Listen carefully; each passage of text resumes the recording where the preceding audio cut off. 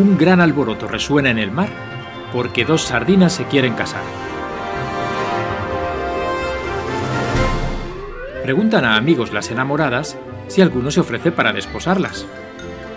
Dice doña Anémona que le gustaría, pero tiene cita en la peluquería.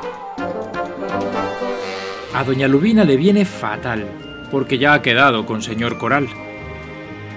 Estrella de Mar se marcha de viaje y aún no ha preparado todo su equipaje. Don Tiburón dice que no se entromete, pero que encantado se apunta al banquete. Y a don Boquerón, que le encantaría, le duelen las muelas desde hace 3 días. Don Pulpo responde que nada de nada. Yo me voy de compras con el pez espada. Y don Calamar contesta, no puedo. Tengo que llenar de tinta el tintero. Las sardinas siguen busca que te busca.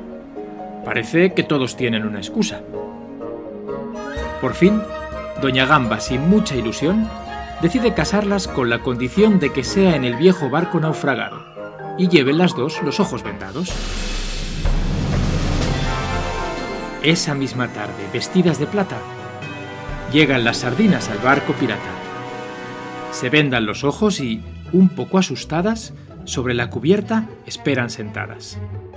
De pronto, se escucha ruido de trompetas y las 2 sardinas juntan sus aletas.